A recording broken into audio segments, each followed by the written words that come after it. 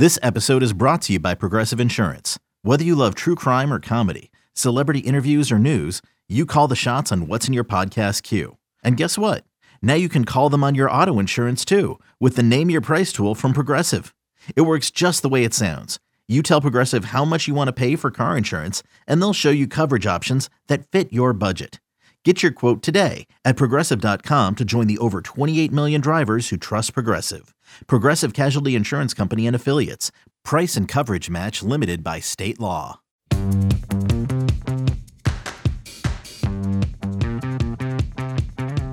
It is the pastime within the pastime, the Hill at Lamade Stadium. All right, everyone, there is no turning back now. Let's do it on the count of three. 1, 2, 3.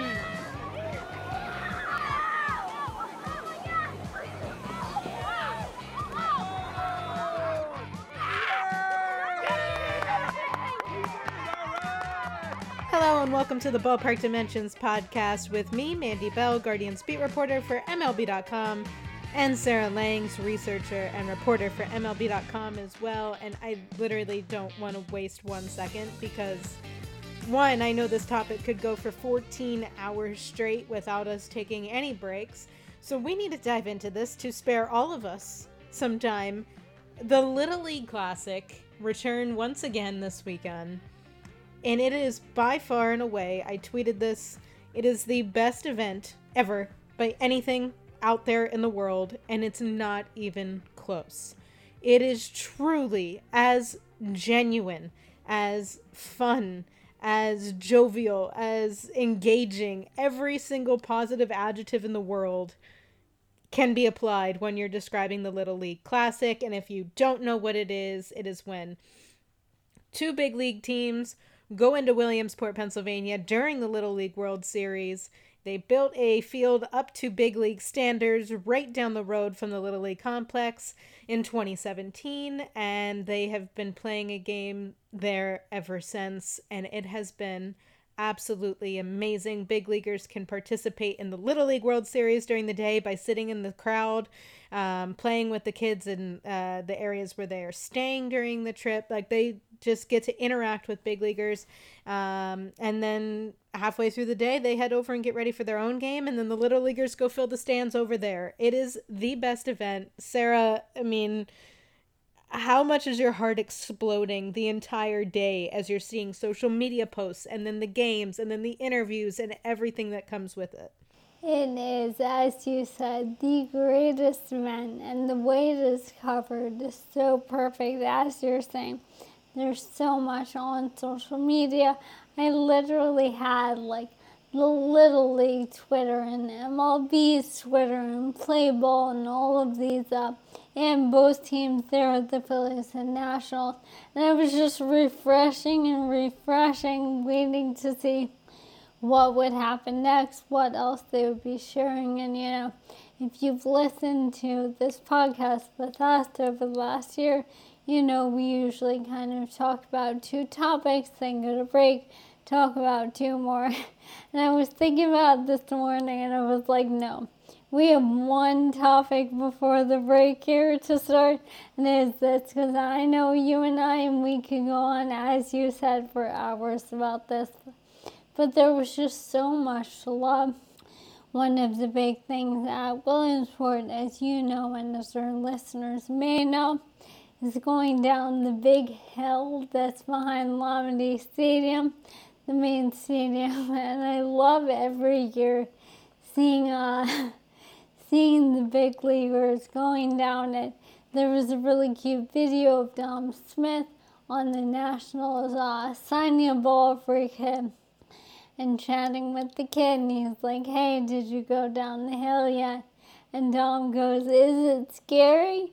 And then there was this photo I saw that MLB put out with a recap of the day, and it was his face as he went down, and it's this terrified smile, and it's just so perfect. It's a chance for these guys to really get in touch with what made them fall in love with baseball. Whether they played official Little League, whether they play at Williamsport. And it just reminds them of being 12 years old and living and dying with their teammates, with their team, and really feeling like that is the center of your universe. As you're bringing all of these memories back, 2 years ago the Guardians were there, and they were playing the Angels, and it just made me want to go back and rewatch some of those videos that I took of some of the guys going down the hill. So as you're saying that, I'm rewatching Franmil Reyes, this big man on the tiniest little piece of cardboard going down the hill. I remember the president of baseball operations, Chris Antonetti, was saying to Franmil, like, buddy, do you want a bigger piece of cardboard there? And I distinctly remember him sitting on this tiny piece, and he's like inching himself to go over the edge, and he's like, no, Poppy, I'm good. And he just keeps pushing himself. It's just, like you said, it's as good as it gets. It's a time where big kids can then be little kids, because these guys are all kids, it seems like, in the majors. I know even as old as you get and as a veteran status as you get, you're playing a kid's game every single day. And you'll hear so many players say that at the end of the day, we're playing a kid's game and we need to have fun playing this. And yes, it turns into a job, but there's parts of them in there. You see home run celebrations in the dugouts. You see different things that always show their jovial sides. And this is an excuse for it to be a full day, the whole day, everything. And it truly brings out the best in every adult there. And then it allows kids to not feel as distant from what their dreams are. You're seeing it right in front of them. I don't think it gets any better than the Mid-Atlantic team, which was from Pennsylvania. It was from a town just outside of Philadelphia. And then you have the Phillies roll up, and they're coming in, and they're sitting in the stands. And I'm sitting at the Guardians game, and I have my parents texting me like live updates about it, because I was sitting there in their press dining room eating real quick before the game started, and I wasn't able to see it. My parents are saying, oh my gosh, the Phillies are watching the Philadelphia team. This is incredible. This is so cool. I have my dad standing up in the living room recording on his phone the television so that he can then send me the highlight of like Bryce Harper going crazy in the stands, and I'm sitting there refreshing Little League's page like you said. Can you imagine being 12 years old and you're from this area that you probably grew up a Phillies fan, you're probably growing up going to Phillies games, aspiring to be like guys like Bryce Harper, and suddenly you are in the mecca of Little League baseball. You're just excited to be in this tournament, and then some of the biggest names from your favorite team are sitting in the stands cheering for you. I don't think it gets any cooler than that. And I thought it was funny. Because I saw a tweet that also said the opposite, where it was like, yes. Could you imagine being on the other team and having the Phillies root against you, which was also very funny in itself and humbling in a way, but they would all understand. I think everyone all gets it, but still, just that moment, that would just be such a mind-blowing moment for every 12, 13-year-old, 11-year-old who's participating. I was going to mention the other side because it's so funny, but you know what always strikes me about this, and again, I was lucky enough to be there in 2017 for the first one. As for you, we didn't know each other yet. But what always strikes me, whether in person or on TV, is how not starstruck these kids are. Like, in a way, you know, when the big leaguers come in and they do one of my all-time favorite things for guys like Garrett Stubbs and Bryson Stott are going up to kids and saying, hey, can I get your autograph? You know, turning around on them, getting the autograph of a 12-year-old kid. Like, the kids are like, yeah, sure, of course. Like, they don't even pause for a second and realize how this isn't normal. This isn't everyday life. And it's so, so incredible. And I love that those kids are able to live in the moment so much that they don't even get starstruck by what's going on. Buster Olney interviewed Stella Weaver, who's the young woman who's on the Tennessee team. And he was asking her about signing autographs, and she's like, oh yeah, I think I've signed 30 autographs since I've been here. And Buster said, okay, how many were big leaguers? And she's like, oh, I think 10. And I'm like, I don't know. Me at 12 years old, I'd be freaking out over that. But she's just so cool, so casual about it. And I love that we have created, that Major League Baseball has created this atmosphere where that's almost normal. Where it doesn't feel like, bright lights and cameras and, oh, the big leaguers are doing some big charity event, which are also important. But they really make it feel like they're equals, and I just think it's amazing. Okay, I'm going to say this too much because everything's my favorite thing, and I'm realizing I keep saying my favorite thing about this. Okay, we'll throw that out the window. My favorite thing, again, I love how Major League Baseball had a chance to build this park, to make this a big spectacle, to make this a really cool thing of bringing in all of these people to a town that doesn't get Major League Baseball to watch a game in the middle of nowhere, Pennsylvania, and they didn't. And they made it where it is this small, intimate atmosphere that holds just over 2,000 people, and all of them are just the little leaguers and their families and the volunteers and then media and those, like, everyone who's just involved. This is not some public thing where tickets go on sale and everyone can come in.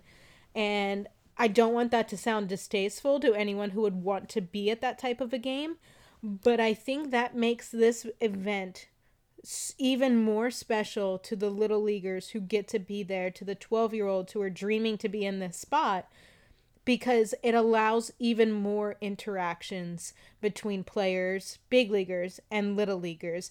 I mean, when I helped covered it in 2017 in the first year, and I have vivid memories of the Pirates being part of it, and Francisco Cervelli is sitting out in the crowd with the Italian team.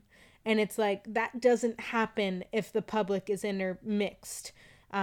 Just because they have to be more careful. If there's not a completely gated, secured environment, you have to think a little bit more. That's how it is in any type of job, and sport, whatever. But when it's in this fixed environment and their guard can be down, they know exactly who's where, for what reasons, all of that stuff. I think those moments you will never get anywhere else. And it is so stinking cool to me. It was so cool when Tommy Pham ordered 150 snow cones or whatever it was for every kid sitting out there. There was just all these moments. The Australia team lent their blow-up kangaroo that they used as their mascot good luck charm, and they lent that to the Cardinals, and they sat in its dugout for the whole game. Like, you don't get those interactions, and I think that it just says a lot about Major League Baseball, because we all know how much you could profit from something like this. And it just shows how the event is truly geared toward growing the game, getting to the generation that needs to feel that, to grow the game and continue it and make sure the love of baseball is there. Truly, truly think that they just, no pun intended, knocked it out of the park on how they did all of this. Because it is as special as it gets, and I think that the coverage of it is more than enough for people to experience it from afar. And I know it's an event that so many people would love to see up close, but I truly think that these kids just deserve every second that they get of that intimacy during this game, because I'm telling you, it is just unmatched. It's the best event ever. You know what I'm wondering about right now? How many little kids are sitting at home, their team didn't make it to Williamsport this year, they're getting ready for next year, and they're thinking, we have to make it to Williamsport next year, because next year is the Yankees and the Tigers. Aaron Judge and the Little Leaguers. That is going to be an incredible spectacle. I think about when I was there, I felt like all the little leaguers were taller than me.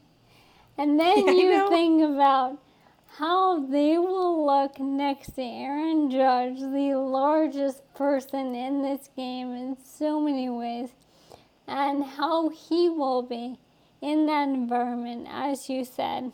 Guard down, not the way that media coverage often is, even for a big event game. This isn't the way they were covered in London. This isn't the way coverage is during the season. It's a very special, isolated day. He and the Yankees are going to be so much fun. It was for next year. You think of New York, and it comes with the territory. That team is covered like no one else. It's different. And you think when you're able to allow that group who is so used to having a guard up to just put that guard down and just interact with kids, I think it's going to be so awesome, so special. Aaron Judge, assuming he can stay healthy and be there, all of those things included, he's going to be larger than life. And physically, he already is. But, like, even more, every kid you hear, oh, Aaron Judge is my favorite player. Oh, Aaron Judge is my favorite player. And he's going to be in front of all of them. It's going to be ridiculous. It's going to be awesome. I think about all of the Aaron Judge, Jose Altuve photos that we've seen. Yes. And I'm now picturing it. Each team seems to have like a runt. There's always one little guy who's on every team. And I'm picturing the little guy beside Aaron Judge, and it already is warming my heart. The guy who's 4'8", and he's standing beside this huge mammoth of a man standing beside him. And the cool part is, like what you said, Judge could be asking that little dude for an autograph. And, like, it's just, it's so cool. And I know it hasn't even been 24 hours at the time that we're recording this, that the last Little League Classic has ended, and we're already starting to, like, count down the seconds until we can see the next one. But I think that should just go to show how special it is to watch, to see all the posts. I mean, how cool is it in those moments where, like, kids are able to interview the players, like during those in-game interviews? We've started to see so many more in-game interviews during like Sunday Night Baseballs, and like especially in like spring training, they really peel back the curtain for us. But now then you have kids interviewing, and like it's just, I'm telling you, I could go on a rant for hours about how unbelievable it is, and to just mix that in with the country's biggest team, as much as some fans would hate to admit that, or some fans would love to hear that, the Yankees are always going to be huge. They're always going to be probably the fan favorites of all the little leaguers there. It's just how it ends up being. And so for them to be there is going to be so beyond cool. I cannot wait. And something else we got to see a lot of this year was how some players reacted to their families being there. We saw Bryce Harper get emotional on ABC early in the day in the booth with Carl and Jess and Todd Frazier, talking about being away from his daughter and his son during the year and how much that hurts him and how exciting it is to have them there. We also got to hear Nick Castellanos talking about his son Liam, who is just about, maybe a little younger than Little League age, but right around there. And seeing both those families in the stands, and I think about the Yankees and Tigers, and I think about Gerrit Cole and his adorable son, Caden, who by next year will be, I'm sure, even more invested in baseball and everything. I hope he's able to go, and that all of these players are able to bring their families if they want to, and to have that experience. Okay, I'll cut us off. Only because I think that we're probably both going to bring this back up at the end of the show. So, yeah, that's what I figured. So we'll cut ourselves off now so that we can just rant more about it later, I guess. We'll take a quick break, and I promise we'll get into other baseball-related things instead of just gushing over the Little League Classic. We have Julio, of course. We have Gunnar Henderson. We have more things, so stay with us.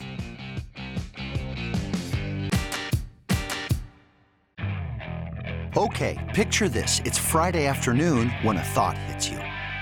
I can spend another weekend doing the same old whatever, or I can hop into my all-new Hyundai Santa Fe and hit the road. With available H-Track all-wheel drive and 3-row seating, my whole family can head deep into the wild. Conquer the weekend in the all-new Hyundai Santa Fe. Visit HyundaiUSA.com or call 562-314-4603 for more details. Hyundai, there's joy in every journey. Another day is here, and you're ready for it. What to wear? Check. Breakfast, lunch, and dinner? Check. Planning for what's next and how to save for it? That's where Bank of America can help. For your financial to-dos, Bank of America has experts ready to help get you closer to your goals. Get started at one of our local financial centers or 24/7 in our mobile banking app. Find a location near you at bankofamerica.com/talktous. What would you like the power to do? Mobile banking requires downloading the app and is only available for select devices. Message and data rates may apply. Bank of America N.A., member FDIC.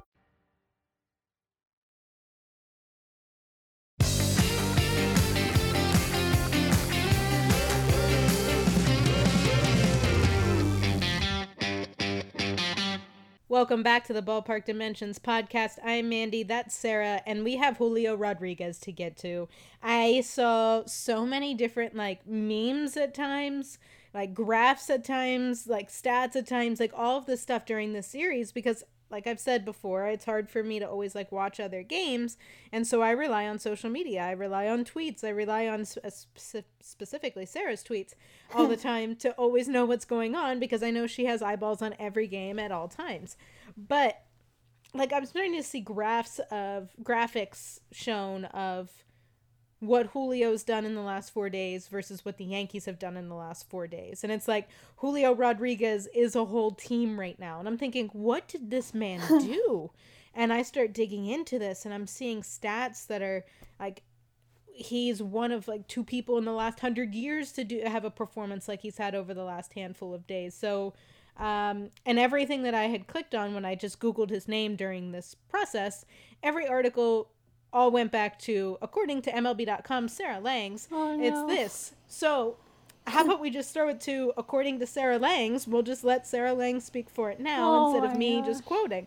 But that's what I felt like. I'm oh, well, I guess I have the good resource, so I'll just allow her to explain it.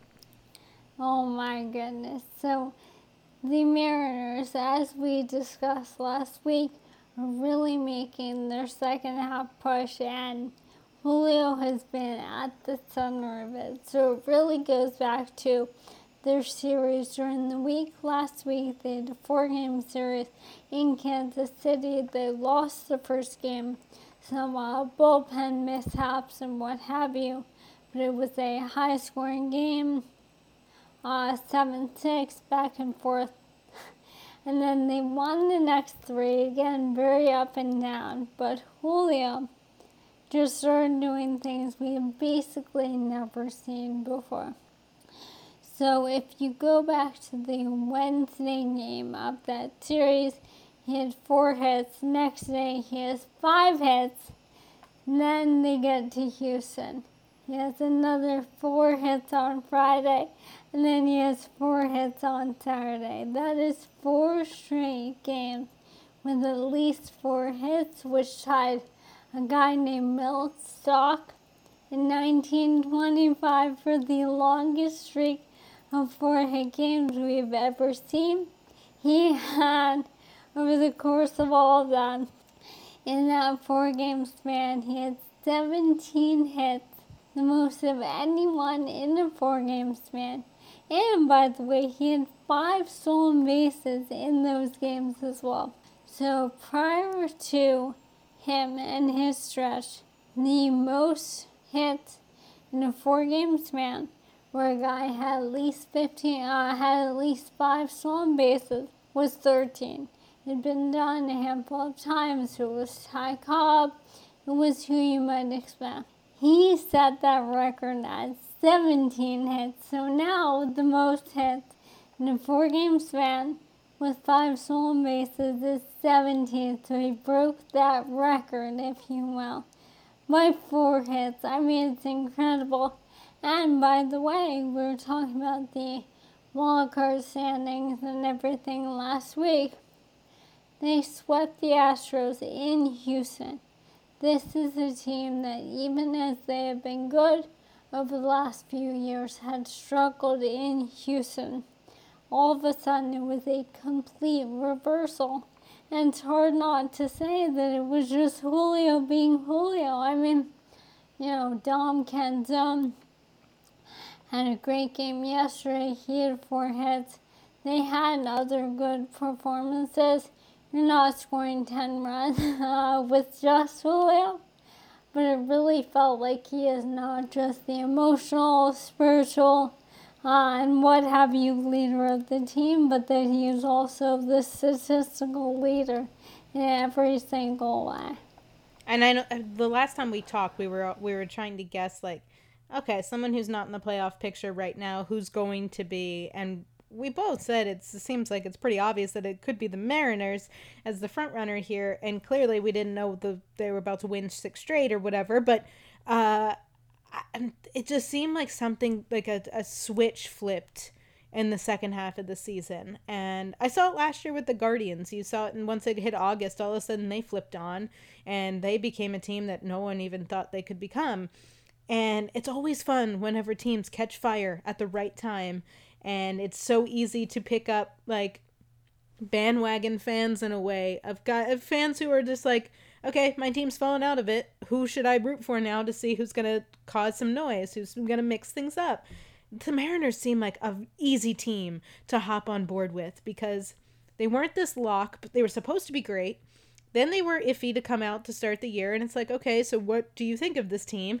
Now they're starting to catch on to what we all thought they would be from day one, and they're sort of have like an underdog come from behind type of mindset when they really shouldn't have been on paper, but like it's like this weird mix of where they are right now, but it makes it so fun to root for because from where they came from, it does feel like a little bit of like a comeback story.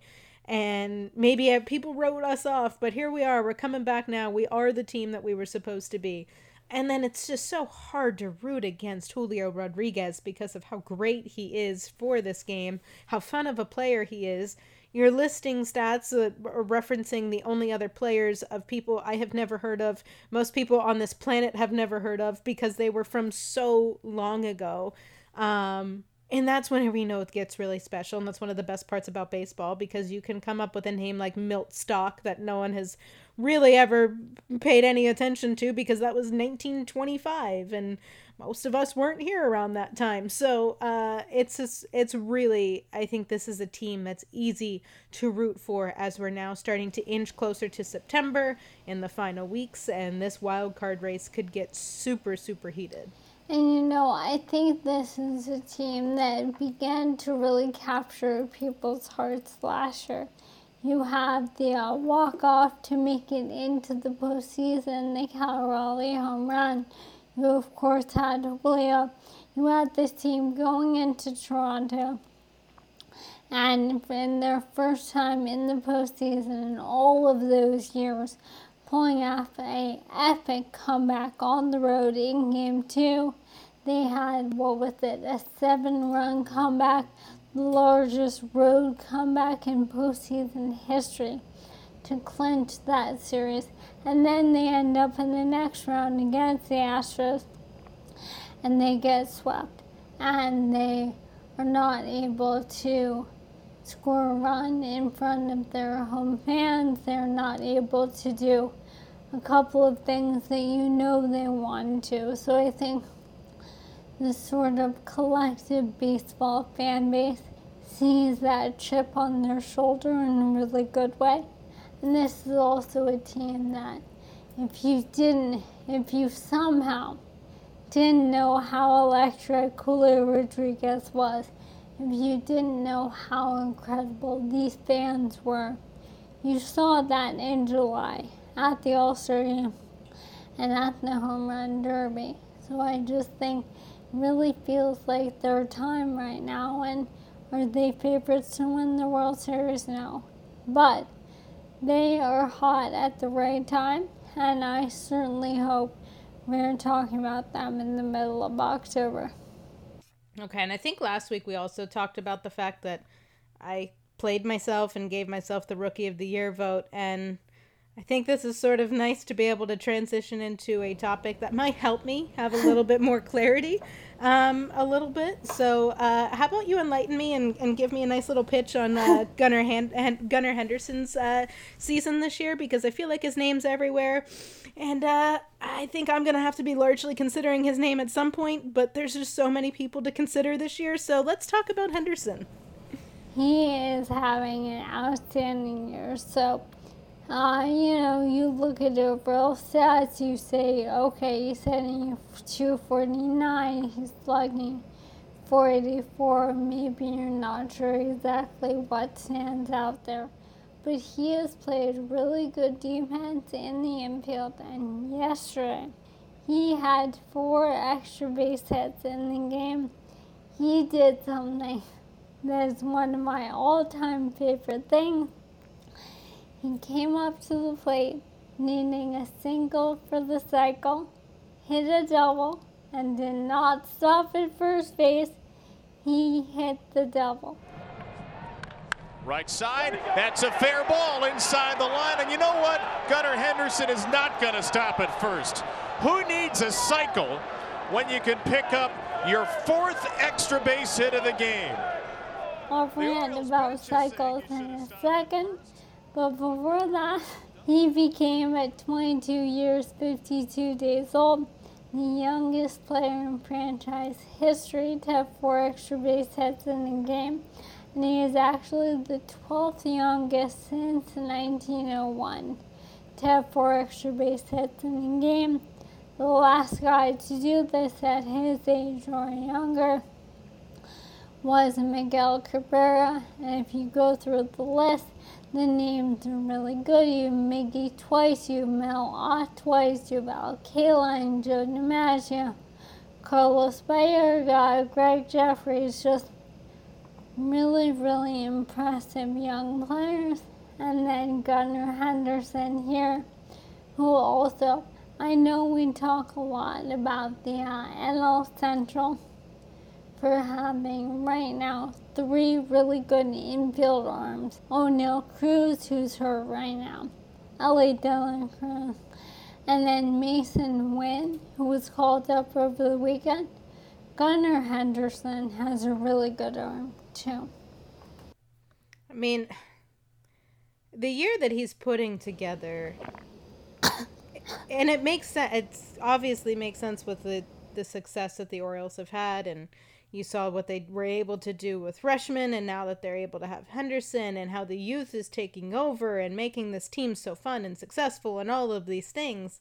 But my gosh, I mean, I feel like anytime I see anything about the Orioles, and I truly expected everything to be rooted in Rutschman this year, just because, the hype that was around Adley all last year.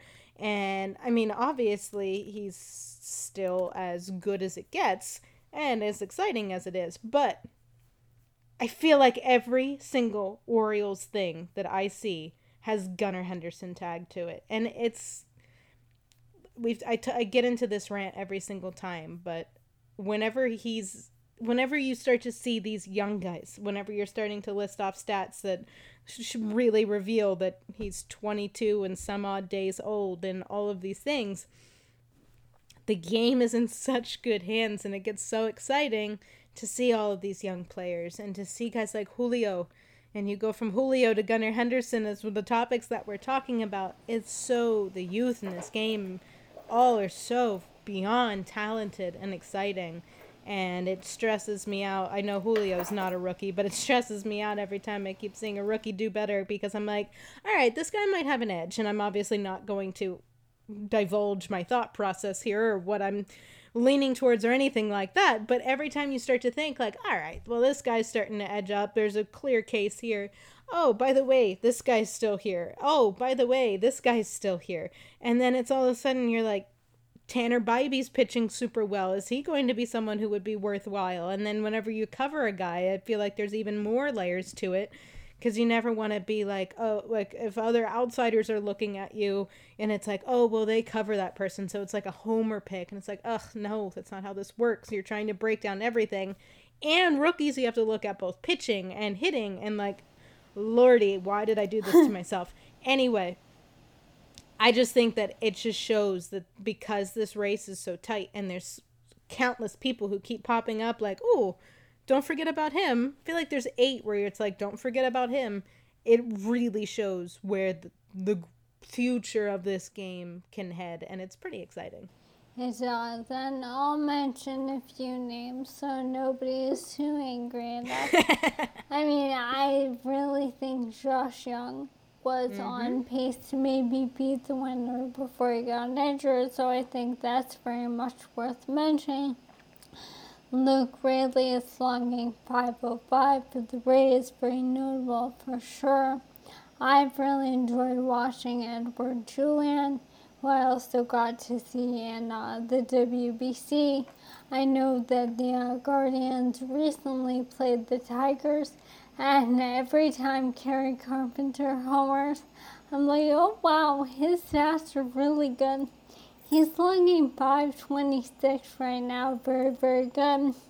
And then, again, there's so many different guys, but the only other name, I'll mention 2 more. I think Yainer Diaz with the Astros has done a really good job coming in, being that backup catcher, but hitting for power, playing a decent amount, and being really good. Clearly catcher the future for them. And Masataka Yoshida, I know he's fallen off in the second half, but I think if you had done voting at the All-Star break, it would have been him or Josh Young. And I do think he'll get really serious consideration. I also want to briefly rant about cycles, because I did the research. I know, I forgot to. So no, this is must-see TV. Let's go. So everybody's like, oh no, he didn't stop at first hitting at the 5th cycle of 2023. And I'm sitting here thinking, since 1901, let me tell you how many cycles there have been.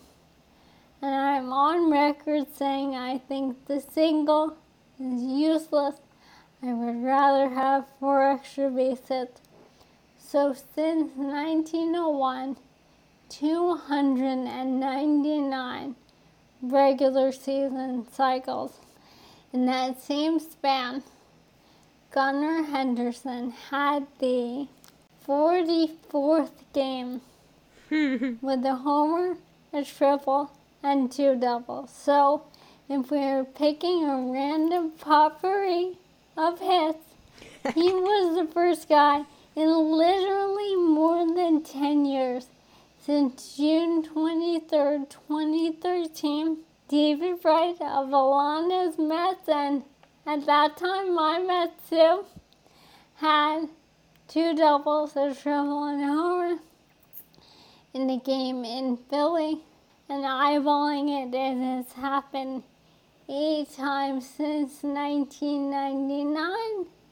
Whereas, let me tell you how many cycles in that span, but you already get my point. Cycles are great. It's great to have 4 hits in a game. But if we're celebrating, let's celebrate something a bit more unique. Okay, so what I say, since 1999, what Gunnar did has happened 8 times. Since 1999, there have been 100 cycles. 100! So, all I'm saying, and I'm done now. This is going to sound twisted, and I'm just owning it right now. Nothing makes me happier than when, like, there's something that bothers you, or there's something that actually makes you have a rant. I use air quotes as you call it, a rant. Because you will never be caught saying, anything negative, anything ever. If anyone takes 5 minutes to scroll as far as they can on Sarah's Twitter, there will never be anything but pure elation, positivity, optimism, everything. This is my favorite thing. When cycles are brought up, because it is the one thing where you're like, I will publicly say, this is not as cool as it could be if you would just drop the single, if you don't care about the cycle.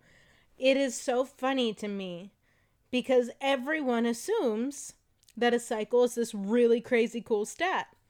And so when it happens or when it's close to happening in Guardians games, people will come to me and be like, all right, is Sarah watching? And I'm like, well, she's watching, but like she would probably say skip the cycle and just go hit another homer or go hit something, go get a double. So like she's not about the cycles. And they're like, she's not about the cycles? And like there's things that she's not about. And I'm like, this is the one hill she's going to die on and this is it. And it is so fun to hit that button, to hear you say anything that it's just like, why are we doing this? It is my favorite. I'm so happy we all got to just indulge there and just enjoy a Sarah rant because they don't happen. It was fantastic. And you make sense. And that's the point. It makes sense. Why would you want to just stop at a single when you could do something even more impressive just because it has a label, the cycle? So, I mean, I'm eyeballing this, but okay, in general, you get 4 hits. Your team is probably going to win the game. I didn't run it in terms of wins and losses, but looking since 1983, 23 guys have done what Gunnar did, homer, triple, and 2 doubles, and only 3 of them, their team lost the game.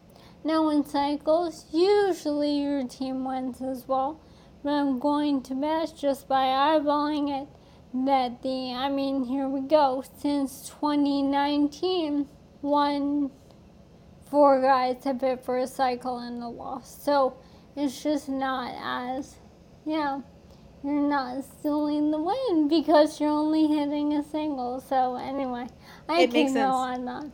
It makes sense. It 100% makes sense, and it's justified, and but it's just so perfect, and it's so fun for me because it's the only thing that I've found that will get you to just start arguing or fighting, and it's the best. Anyway, I digress. Let's get back into positivity. Sarah Land. Let's get back into Sarah Land. We'll take a quick break, and we'll talk about all the greatness and the happiness and everything that's great with baseball. When you need mealtime inspiration, it's worth shopping Kroger, where you'll find over 30,000 mouth-watering choices that excite your inner foodie. And no matter what tasty choice you make, you'll enjoy our everyday low prices, plus extra ways to save, like digital coupons worth over $600 each week. You can also save up to $1 off per gallon at the pump with fuel points. More savings and more inspiring flavors make shopping Kroger worth it every time. Kroger, fresh for everyone. Fuel restrictions apply.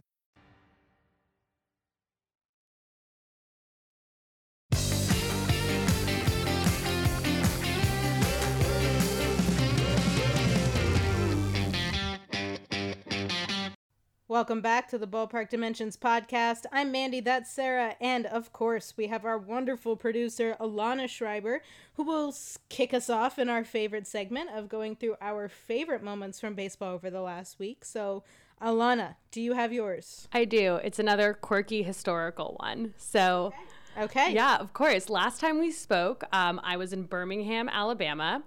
And the next day, I had the pleasure of being in Mobile, Alabama, which is, yes, you're nodding, breeding ground of legendary baseball players. So not only did I get to drive down Satchel Paige Drive to the Hank Aaron Stadium, but it's also the birthplace of Ozzie Smith, of Tommy Agee. And one of the really most interesting things about Mobile is quick history backup lesson. In 1860, an illegal slave ship went from Mobile to modern-day Nigeria, kidnapped slaves, and brought them to Mobile. But the Civil War ended by 1865, so they were only enslaved for about 4 or 5 years, and then afterwards they came together and they bought land in Mobile, called it Africatown in the settlement, and it's the only settlement in the U.S. that was bought and settled by people from Africa. And there they were able to kind of resume roles that they had back in Africa and just kind of reinstate certain ways of life and speak languages and take certain positions again. And someone who is from Africatown is the one and only Cleon Jones, who was on the 1969 Mets. Of course, he's on the amazing Miracle Mets. And so I'm at the Africatown Museum, and of course I see a book by Cleon Jones, and I'm like, well, I have to read this. So I start reading it. And he also, in addition to being from there, moved back to Africatown, lives there now. So while I'm reading the book, the woman at the front desk is like, oh, do you want me to call Cleon and see if he can come say hi? And I'm like, yes, please. So she calls his wife and she picks up, and I talk to his wife, and she's like, oh, there's a Mets fan in town. Like, we're not available today, but next time you're in town, let us know and Cleon will be over. So I have a tentative future appointment to go hang out with Cleon Jones at the Africatown Heritage House in Mobile, Alabama. It's incredible, and it was one of those moments where, like, not only did I learn so much at that museum about this really fascinating history of this really important settlement, but of course there's a Mets connection. Like, what else? And of course, when you get to the end of the museum and residents of Africatown are giving their video testimonials, there's Cleon Jones in his Mets hat. That is amazing. Only you find that connection. I understand it exists no matter who is standing there, but only you exist to bring this to us. And I also have to say, my father absolutely loves Cleon Jones. Whenever he is mentioned, whenever he comes up, when they're recounting the 69 Mets, what have you, my dad's always like, Cleon, he loves him. So he will love hearing this story. This one's for your dad. I've never felt like more useless on this podcast because, like, I mean, Alana just brings so much historic insight and lessons and all of this stuff. She has all this texture, and I'm like, oh, did you see the cute baby? And it's just like, okay, cool. I'm so glad we have this aspect so that you can actually bring a little bit more than what I'm willing to provide. So thank you, Alana, for that. That was very insightful, and I feel like I know so much more now. And I'm excited for the update next year or next visit or whenever it might be of this interaction, because we're going to need a follow-up. Oh, for sure. Well, thank you guys. I always have so much fun sharing these weird little things, but it's only since I've started being your producer that anyone is interested in my fun little moments. We're always interested. Yeah. And okay, I guess we're going to probably go full circle now. So go ahead, Sarah. Are you going to bring us back up to the top of everything we've already dived into? Because I know I'm going to. Yep, I will be the bridge to, oh my gosh, adorable moment.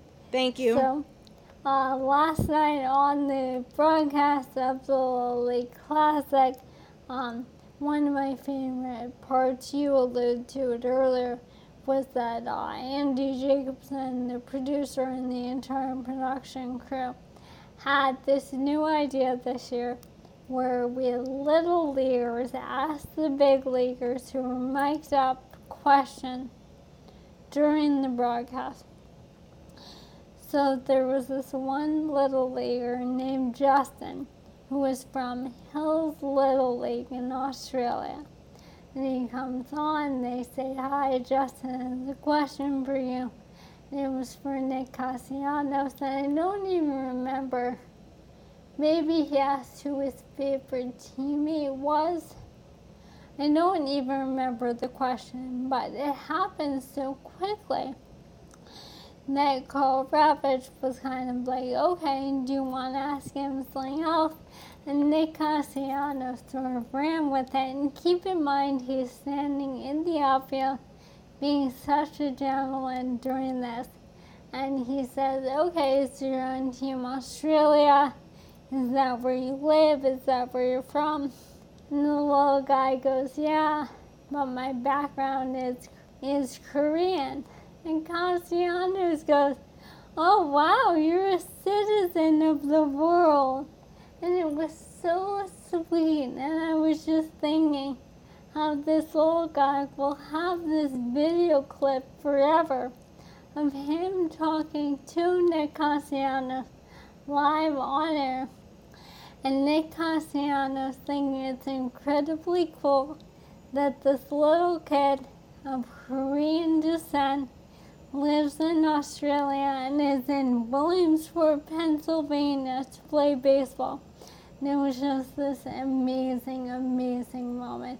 I loved all of the back and forth with the players and the kids, but this moment was my favorite. I was afraid to like dive into that like in the first segment because I was bringing it up and I'm like, I know Sarah's going to use this, so I'll just sort of like touch on it, but I'm not going to force her to say it now because I knew that's where I was going to go. I only knew it because I saw it from your tweet and I saw that interaction. I wasn't able to see the game at that point. I started watching later in the game and I saw your tweet and I was like, oh my gosh, the one, wholesome, and two, this is Sarah's moment, and I know it's going to be Sarah's moment. But it truly is so stinking cool, all of this. And what a sweet response. How do you think of that on the spot? And like, I know. That interaction, like you said, they have it on camera, they can download videos, they can do all of this stuff, save that forever. I don't even know if the kid realizes in this moment how awesome it was. But no like way. To see it over and over again for the rest of his life is going to be so stinking cool. So yes, that was up there for me, but I figured it was going to be taken, which rightfully so. I'm going into the Little League Classic as well because it just gave us so many moments and it should have, but it did. And the one that I want to talk about is the bats that the guys used. Because some guys got a little bit more creative in engaging with the crowd in different ways, but a handful of guys had very custom bats. Bryson Stott was by far, I think, my favorite. He had a bat that looked like a number 2 pencil. And let me tell you, it was so good that when you see photos of it, it looks like someone photoshopped a fake pencil on to like in his hands. It was so incredibly done. I loved it so much. Obviously in theme with the kids and going back to school and all of those types of things. It's just, if you Google it, you go on MLB.com, we had a which bat is better story of the number 2 pencil or a crayon, because I don't even remember who had the crayon now, from the Nationals. Joey Meneses, that's who it was. He had a crayon, and I think it even had, oh, here's the post. I'm looking at it right now. Boo Bomb. So, like, the best part of Crayola is all the ridiculous names for every color out there. For some reason, my brain goes to macaroni and cheese every single time when I was growing up, like this off orange yellow color. There was like that mac and cheese color. But I love the names that it always came up with. And then he had Blue Bomb on there with this bright blue bat that had the same style of black little thick stripes around it that showed like a Crayola crayon on there. Absolutely killed it. But the pencil, there was nothing more lifelike than that pencil.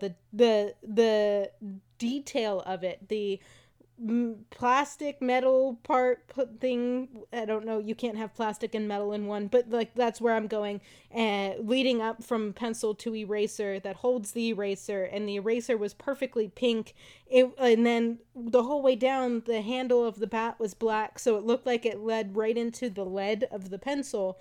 Unbelievable job. Whoever, like, that was just so fantastic. I loved it. Bryce Harper did his Philly Fanatic bat. Again, it's just like the way that you're able to channel your inner child in this game. We see it with the handshake line afterwards. I figured that would also be something that would be on your list because I know you love the handshake line every year. We were watching it last night. I got nervous because like I started watching it and I'm like, what? The winning team just did theirs and then everyone sort of went in their dugouts. I'm like, oh no, are we Are we done with the handshake line? Like, come on. And then they came back out and they did it, where each team came out, shook hands, they all hugged each other like you do in a Little League game. That stops at some point in your lifetime where you're not having that sportsmanship side anymore. And so I love that. I love that aspect. And so, yeah, I needed to shout out. If you haven't seen The Pencil, please go look up The Pencil, because it is so well done. It is impressive. And yeah, that was my highlight. I love it. I mean, it's just such a great opportunity for these guys to really express themselves, even beyond the bat. Bryce Harper, his oven mitt for when he slid on the base pass, also at the Phillie Phanatic. He was wearing neon shoes and neon batting gloves. Really get that extra level. Not just personality, but of youthfulness, and I love it so much. Oh my gosh, I'm so sad that it's over now, because we don't have this hype to like talk about something again the next time we talk, but it's fine. We have now started the countdown to Yankees-Tigers in Williamsport, Pennsylvania next August. It's going to be incredible, just like this one was, just like every year, absolutely always is. There's nothing else to take away from this podcast. Just know the Little League Classic is as good as it gets. I absolutely love it. So, that'll do it for this week's podcast. Don't miss an episode by subscribing on Apple Podcasts, Spotify, or wherever you get your podcasts. If you're enjoying the show or you have any suggestions for us at all, please leave us a rating and a review. Thank you, as always, for listening to the Ballpark Dimensions podcast, and we'll see you next time.